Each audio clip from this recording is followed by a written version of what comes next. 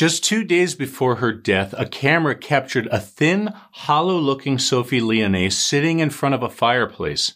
The au pair was being starved and tortured by her London host family for weeks. In her last photo, she looks like a frail old woman, but Sophie was only 21 years old. Not long after it was taken, her employers beat her to death, then tried to dispose of her body on the family grill. Why did they so completely destroy this once vibrant girl? The answer to that question is the strangest part of this story. I'm Chris, and this is True Crime Recaps. In 2016, Sophie came to London from a little town in France to work on her English, and she found a job as an au pair with Sabrina Quider and her boyfriend Wissam Madouni. In exchange for room and board and a generous salary, she agreed to take care of Sabrina's 2 small children. The arrangement looked fabulous. The family lived in a $1 million house in the upscale Wimbledon neighborhood. Sabrina was a glamorous fashion designer and makeup artist. Wissam was a sophisticated banker, and the children, 2 young boys, adored her. But looks can be deceiving. Sophie had no idea she'd joined a very strange family with an odd dynamic and a deadly obsession. This is where it gets a little complicated, so bear with me. Sabrina and Wissam, Sam, had been together off and on for years. When she finished a relationship, he was there to step back in as her boyfriend.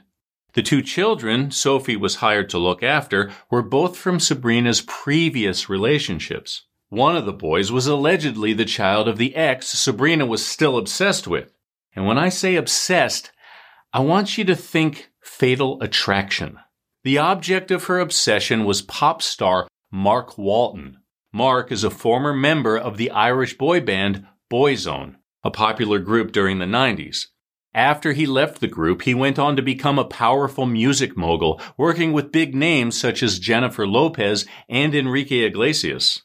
His path crossed Sabrina's in 2011. Mark recalls being madly in love with her at first, saying she was his life then. They quickly moved in together and grew closer, but as time went on, she started showing the darker sides of her personality. Mark remembers it as probably the most turbulent relationship he's ever been in. She would flip, get very angry, very loud, and she wouldn't care where they were. Nevertheless, he stayed with her until things got really out of hand. At the end of their 2-year relationship, Sabrina's irrational jealousy had turned dangerous. She had a son from an earlier relationship, and one by one, the nannies they hired to look after him were fired for flirting with Mark. She even installed hidden cameras in their house to catch him in the act.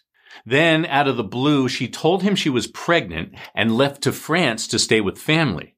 Not long after that, she told him she had miscarried and he should get on with his life without them.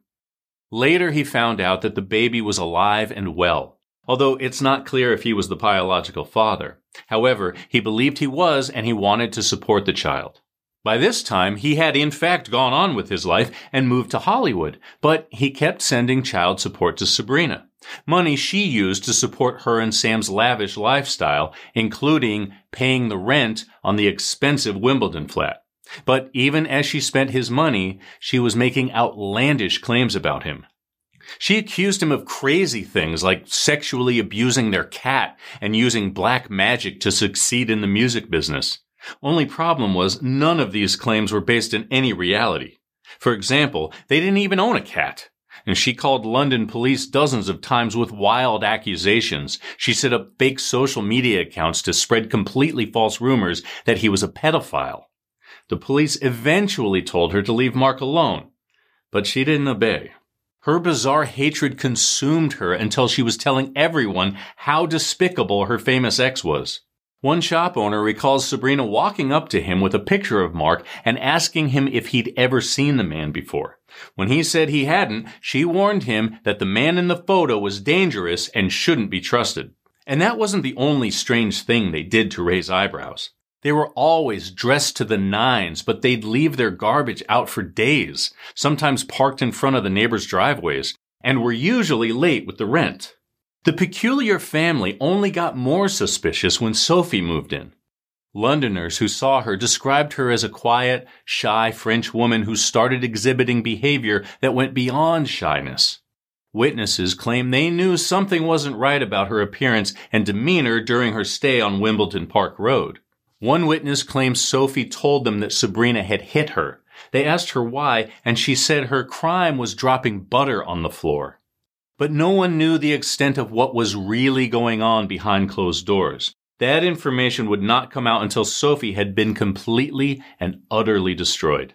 At some point in the year she was with them, a deluded Sabrina began imagining her au pair and Mark were together, and she somehow convinced her faithful standby, Sam Madouni, that Mark and Sophie were out to get them. Why would he believe her? Her ex says she was incredibly manipulative. Take their first date, for example, or what he and a dozen other men thought was a date.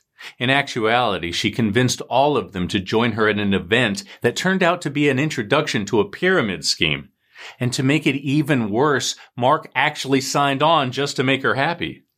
As the years went by, she just got more and more dangerous. Sophie lived the last 12 days of her life like a prisoner of war, which is pretty much exactly what she was. Sabrina accused her of sleeping with Mark, spying on the family, and drugging them and the children. In reality, the two had never met, and Mark lived thousands of miles away in Los Angeles. Nevertheless, Sabrina seemed to believe her own BS with every fiber of her being, as evidenced by the hours and hours of interrogation tapes recorded on the couple's cell phones. She played the bad cop role while good old Sam joined in as the not-as-bad cop. Throughout the interrogation, Sabrina slapped her, starved her, beat her with electrical cords, and used psychological torture to force the terrified au pair into confessing to her outlandish claims and theories. During one recorded interrogation session, Sabrina tells Sophie that whenever she comes home, she smells like sex.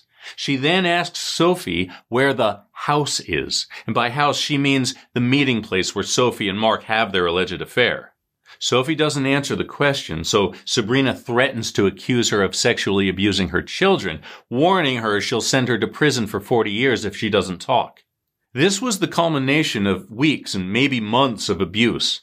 The so-called generous salary they offered to pay her had shrunk to $68 a month. Then they stopped paying her altogether. Her mother in France got letters saying she was unhappy and wanted to come home.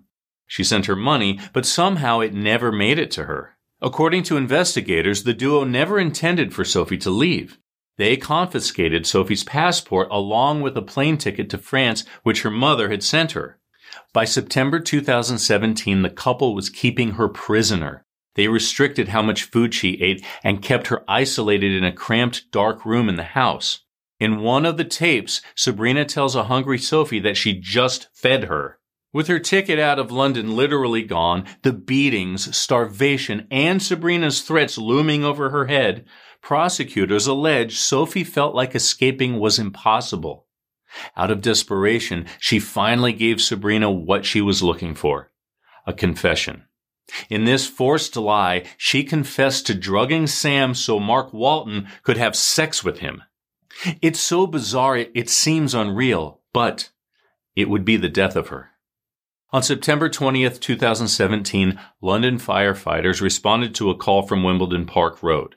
The caller was complaining about a foul smell and an unusual amount of black smoke coming from their neighbor's patio. Firefighters arrived on the scene to find Sam grilling chicken in the yard, but that didn't explain the horrible smell. When they examined the fire pit, they noticed jewelry, clothes, and a human nose and finger bones in the ashes. It was a sheep carcass, Sam said. In response, they called the police. Sure enough, investigators sifted through the charred remains and found a shattered jaw and 4 broken ribs. The body was so damaged they couldn't even tell if it was male or female. It took a lab to reveal they had found the couple's doomed au pair, Sophie Lyonnais. Sabrina's deadly delusions killed this loving, gentle girl. After they found what remained of her body, they discovered a note in the room where she was kept. It said only, "Why me? I need help to stop them."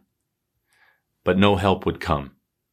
In the end, Sabrina turned against her longtime partner. On the stand, she accused Sam of drowning Sophie, then demanding to have sex next to her body. He, in turn, claims he fell asleep while Sophie lay submerged in the tub. He says he woke up to Sabrina telling him she wasn't breathing and he needed to hide her suitcases and burn the body. But neither Sabrina nor Sam could manipulate the judge and jury. Despite their best finger-pointing efforts, they were both found guilty of murdering Sophie Lyonnais and sentenced to 30 years behind bars.